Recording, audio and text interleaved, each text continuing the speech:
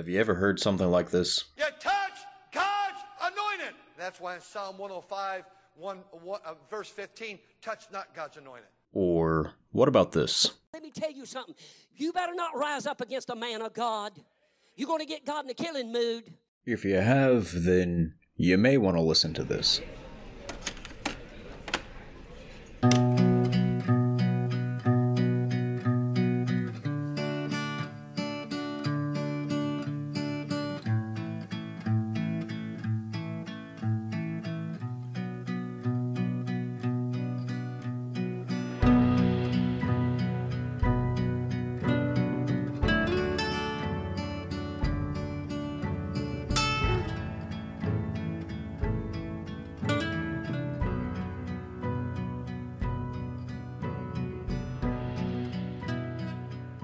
Hello and welcome to episode 2 of the Poking Stick Podcast. What you just heard was a very common expression used by pastors to manipulate their congregations to believe that it is a sin to ever speak against their pastor or to ever correct their pastor. And that expression is, touch not the Lord's anointed, or touch not God's anointed, or something along those same lines. Now, it is a phrase that pastors have been using and are using to really create an environment within their church that leads to no accountability, to no boundaries, and no restrictions put on the pastor, and it allows them to have free reign to do as they please and to say what they want and do what they want. But the expression, touch not the Lord's anointed, really does not have any scriptural backing.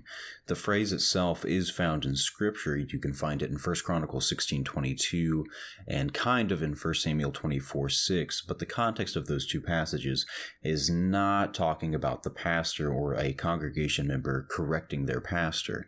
In 1 Chronicles 16:22, you find the phrase, touch not my anointed ones, and that's in the context of Israel's history and God making the statement that the anointed people or the chosen people of God should not be harmed. No harm should be done against the Israelites. And then you get to 1 Samuel 24:6, and that's in the context of David refusing to kill Saul.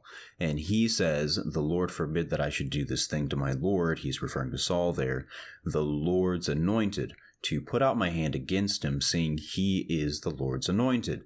Now, when a king was chosen for Israel, he was anointed with oil, and therefore he became the Lord's anointed.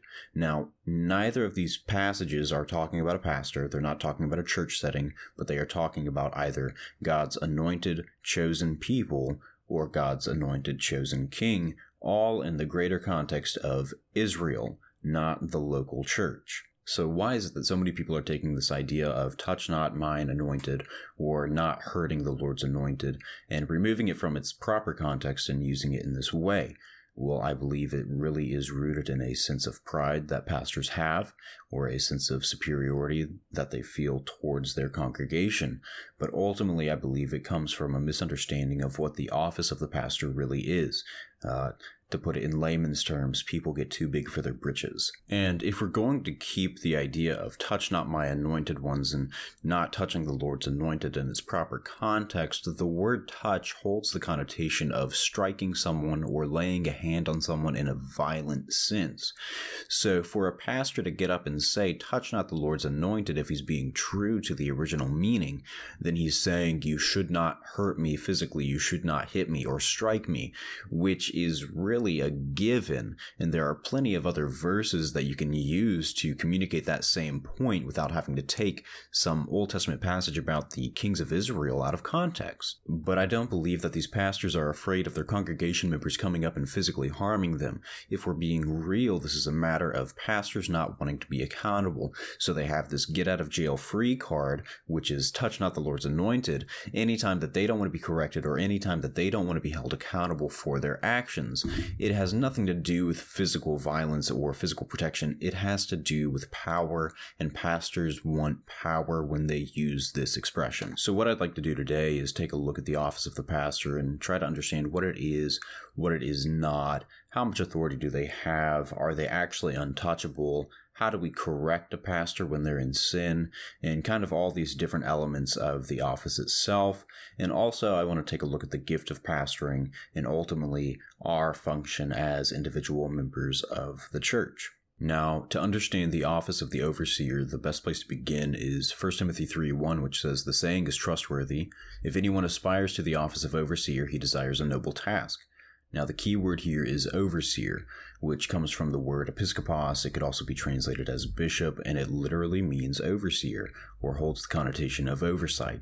So according to 1 Timothy 3, the role of the pastor is one that is an overseer, somebody who is making sure the church is running smoothly, he's leading it well, he's overseeing financial responsibilities, the spiritual well-being of the people, and really it seems like the position of the pastor is an administrative position.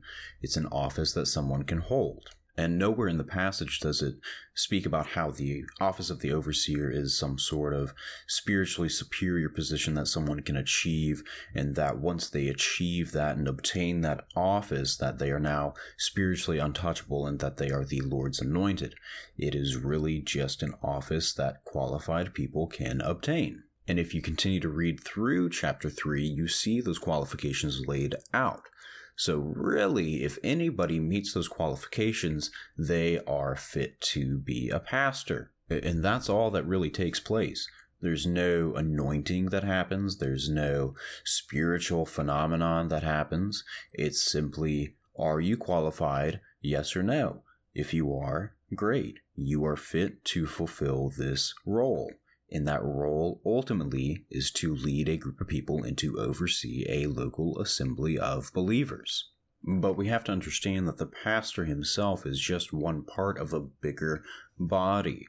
He is not the be-all, end-all within the church. He is not the superior Christian that has the final authority on all things. Absolutely not. He is just a part of the program, and it just so happens that his office is one of leadership. I feel like we can kind of have an almost mysticism when it comes to the pulpit, and we feel as believers that the position of pastor is something that only one person can obtain at a time, and that it's so special, and that there's kind of this appointed person that has to be the pastor, rather than it being an office that anybody who is qualified can fill. It's not the papacy. It's not like we have this divine appointment to our pulpit. It is a role that needs to be filled within the body of Christ. Now, I understand that not everybody will be a pastor, but I believe that every man should be qualified to be a pastor, even though they don't fulfill that specific role. Just because the qualification of the overseer is actually a very noble life to live, it's a higher standard to achieve, and it's a good life. God does not allow just anybody to be a pastor, according to his word. Now, unfortunately, people do slip in even though they aren't qualified, and that's a topic for another day. But this is all to say that I believe that every man should be qualified to step up and fulfill the role of the pastor at any moment. So in summary, the office of the pastor is really an administrative position within the church that has a teaching element built in. So ultimately, the pastor is accountable to God to lead the church well, but to also feed the flock, and that is through the preaching and teaching of the Word of God. Not his traditions, not his ideas, but the Word of God. And he is responsible to submit to the head of the church, which is Christ. The office of the pastor itself does not indicate any type of spiritual superiority or any type of favor in the eyes of God.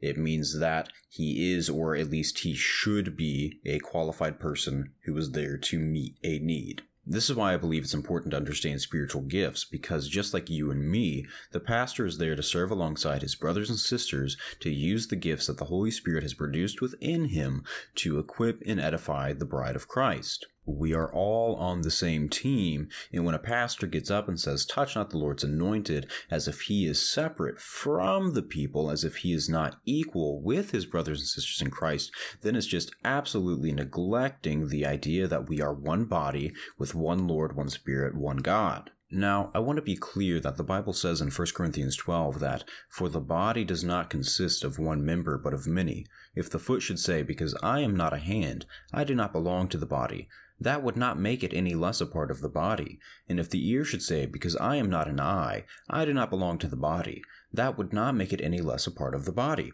If the whole body were an eye, where would be the sense of hearing? If the whole body were an ear, where would be the sense of smell? But as it is, God arranged the members in the body, each one of them as he chose. If all were a single member, where would the body be? As it is, there are many parts, yet one body. The eye cannot say to the hand, I have no need of you, nor again the head to the feet, I have no need of you. What Paul is saying here is that there's not a single member within the body of Christ that is more valuable than another. There's not a single member in the body of Christ whose role or whose gifts is less important than another's. Each member of the body of Christ is equally valuable in the work of Christ. So this means that not a single person can stand up and say that I am more important, or my office is more important, or that I am more spiritually significant than you, because everybody is equal in the body of Christ. Now, following the same thought process, this would mean that everybody is equally responsible to be held accountable to the Word of God, including your pastor. So when a pastor gets up and says, touch not the Lord's anointed, and he means that you cannot speak against me, you cannot raise your hand against me and critique me or criticize me or correct me, then they are going against the principle that God has laid out for his body, that everybody is equal to each other. And it just would not make sense that some members are special and some members should not be corrected because of the office or the capacity that they serve in. And while we are talking about spiritual gifts, I want to make a quick distinction here. We've already talked about the office of the pastor, which is discussed in 1 Timothy 3, but I want to talk about the gift of pastoring, and that is found in Ephesians 4:11 through 17. And the Bible says, and he himself gave some to be apostles, some prophets, some evangelists, and some pastors and teachers for the equipping of the saints, for the work of the ministry, for the edifying of the body of Christ, till we all come to the unity of the faith and of the knowledge of the Son of God, to a perfect man, to the measure of the stature of the fullness of Christ, that we should no longer be children, tossed to and fro and carried about with every wind of doctrine, by the trickery of men and the cunning craftiness of deceitful plotting, but speaking the truth in love, may grow up in all things into him who is the head, Christ, from whom the whole body, joined and knit together by what every joint supplies, according to the effective working by which every part does its share, causes growth of the body for the edifying of itself in love. Now, in Ephesians 4, verse 11, you see just a handful of the spiritual gifts that we find in the Bible. I don't believe that there is a complete list of gifts laid out in Scripture. I think there are many more that aren't listed, but you have a good understanding of what the spiritual gifts are based off of what you can find in the Bible. Now, in this passage, you see apostles, prophets, evangelists, pastors, and teachers, and we're going to highlight the gift of pastoring. This would come in the form of somebody being gifted in the ability to lead a group of people or to oversee something. Also, they would be gifted in the ability to teach and feed that group of people. Again, it's that gift of being a leader and overseer of a group of people. This is different from the office. As we understand, with the office, there are specific qualifications to be an overseer. Primarily, the office of the overseer is a gender-specific office, but the gift of pastoring is not gender-specific. The only requirement for somebody to have the gift of pastoring is that they have the Holy Spirit. And if they have the Holy Spirit, i.e., they are a regenerated believer, then they are able to cultivate the gift of pastoring through the power of the Holy Spirit. And it's true that there are some who hold the office of the pastor, but do not have the gift of pastoring.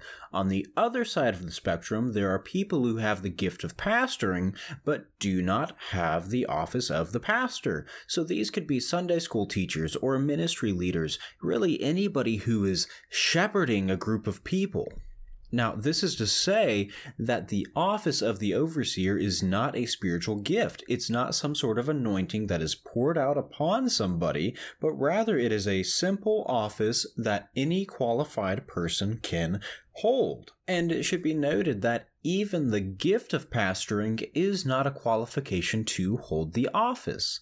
So the pastors that get up and act like they have inherited some super duper special office that only super duper special people can have, really, just to put it in layman's terms, need to get over themselves. The Bible is clear. The one that desires the office of the overseer desires a noble task. To be a pastor is a noble task. To be qualified to be a pastor is a very noble thing, but it is an obtainable thing.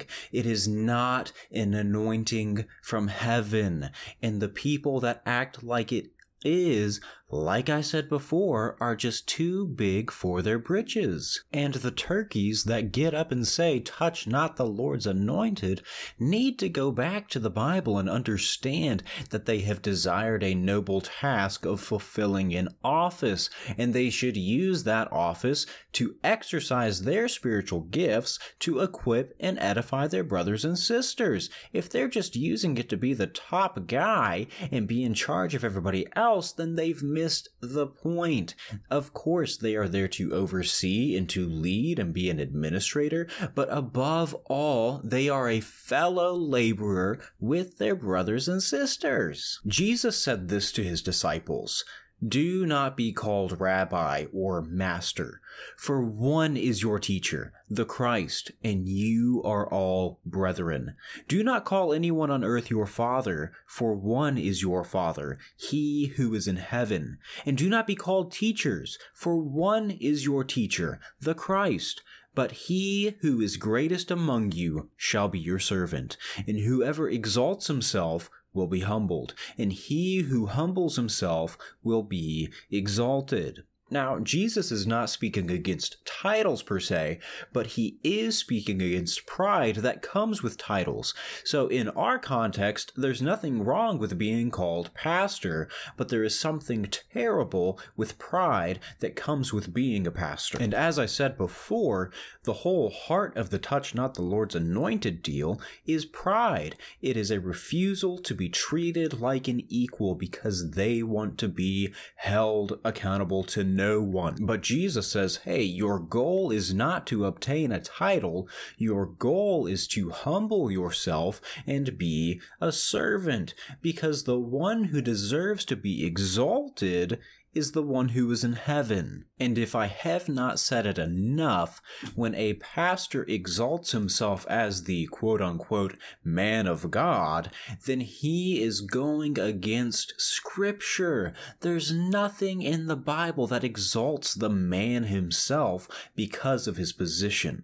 And I can say this because Jesus said it's not about the position you have. When John the Baptist was asked about Jesus' ministry, he said, you know what, I can't have any of this unless it comes from heaven, and to hear the message of Christ brings me so much joy that, you know what, he must increase, but actually I should decrease. And that should be the heart of every pastor, that Christ should increase and they should decrease. But again, when you start to elevate yourself by saying, touch not the Lord's anointed because I am the man of God, then you are going against so much Scripture.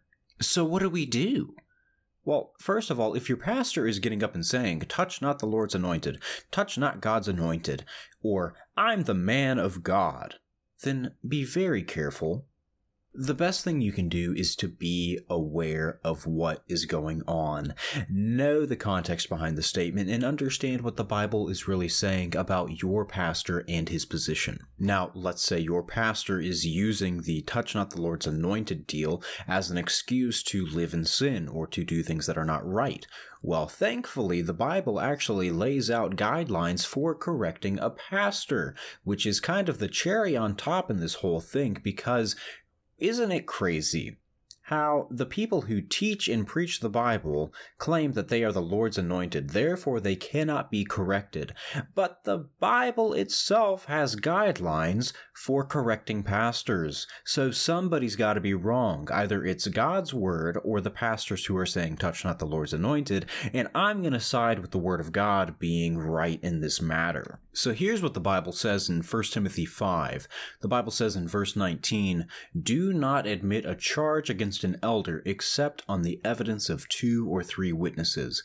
As for those who persist in sin, rebuke them in the presence of all, so that the rest may stand in fear." So if you think back to Matthew 18 that talks about confronting a brother who has offended you, you begin with confronting them one-on-one, but before there's ever a charge made, you have to have witnesses. And this is following the same thought process here. Before you ever accept a charge against a pastor, you need to have evidence from multiple witnesses. This is just wisdom in practice, because if we're being real, we should understand that any person in a prominent leadership position is at risk of being accused of something, either rightfully or receiving a false accusation. And pastors are not exempt. So not only is it wise to do this, but it is scriptural to do it. So before you ever confront your pastor on his sin, you should have witnesses. You should have 2 or 3 witnesses with evidence to say, hey, this is going on and this is not right. But if they persist in sin, then you should rebuke them in the presence of all, so that the rest of the people may stand in fear. So if they persist, even though you have the evidence, maybe they've been confronted by the 2 or 3, but they persist, then you need to correct them in the presence of all, so that the congregation can see and learn from it, and ultimately not repeat the same sins that were committed by the pastor. So, if anything, 1 Timothy 5 should give you enough evidence to see that touch not the Lord's anointed is bogus, because the Bible gives you instruction in how you should correct and speak against a pastor who is sinning. But we would be foolish not to touch on what we should do with the pastors who are doing their job well, who are leading well and serving in the office the right way. Well, in the same passage where it talks about correcting your pastor, it actually begins by saying, "Let the elders who rule well be considered worthy of double honor, especially those who labor in preaching and teaching. For the scripture says, 'You shall not muzzle an ox when it treads out the grain,' and the laborer deserves his wages." The Bible also says in Hebrews 13:17, "Obey your leaders and submit to them, for they are keeping watch over your souls, as those who will have to give an account. Let them do this with joy and not with groaning, for that would be of no advantage to you." Now, I had said before that the office of the pastor is something that can be obtained by qualified people, but I also said that the people who desire it desire a noble thing, and that's straight from Scripture. And I also noted that the people who are qualified to even do it have led a noble life. Before they are even able to take the office of the pastor, they have done a lot of good. Now, the pastors who do well at their job and they oversee the church well and they preach and teach the word of God well, and they are a good administrator, the Bible says that these people are worthy of double honor. So this means that they are worthy of the respect and the honor that is due to somebody who is respectable. It is due to somebody who is doing their job well. And there's also a financial element here, because the Bible says that you should not muzzle the ox that is treading the grain, which means that if somebody is putting in that much work and they're doing such a good job, well, you need to pay them, because a laborer is worth his wages. Another part of that in Hebrews is that when a pastor is doing his job well, we need to obey and submit to them so long as they are obeying and submitting to the word of God and ultimately the head of the church, which is Christ. And compounded on top of that, we should make their job a joyful experience. So when we are a pain in the neck, we're ultimately making their job more difficult, and that is no advantage to us. So we are responsible to honor the pastors who do it right. But these people who are doing their job well and are overseeing the church in the right way are such a stark contrast to the people who stand up and demand respect solely because they hold the office of the pastor. Honestly, to demand respect is one of the least respectable things that you can do. And to scare your congregation into respecting you because you have this extra biblical principle that you impose upon them, again, fear is the lowest form of motivation. So if you are just scaring your people into respecting you, again, you are not doing your job well. So I just take a step back and look at it, and I realize that I cannot believe that people have been saying this whole touch not the Lord's anointed thing for so long, and that so many people have bought it. In my own life, people have looked at me and said that I should never speak against a man of God, and it just blows my mind when you take that principle and you hold it in the light of Scripture, just how many holes there are in the statement alone. So I want to be clear. Good pastors deserve honor. Good pastors deserve wages. Good pastors deserve people who obey and submit and follow with support. Good pastors deserve these things. But the people who get up and demand respect and use Scripture out of context to get it do not deserve any of that. And in fact, I would say they deserve to be corrected according to the 1 Timothy 5 principle. So in summary, I just want to say that the office of the pastor is a noble pursuit, but it is an obtainable thing. And I believe that pastors should be using their position to equip and edify the men in their church to be qualified to serve in that same capacity, because it is such a noble life to live. And I believe that if any man can get up and fill the pulpit at a moment's notice because they are qualified, then the health of your church is going to be phenomenal.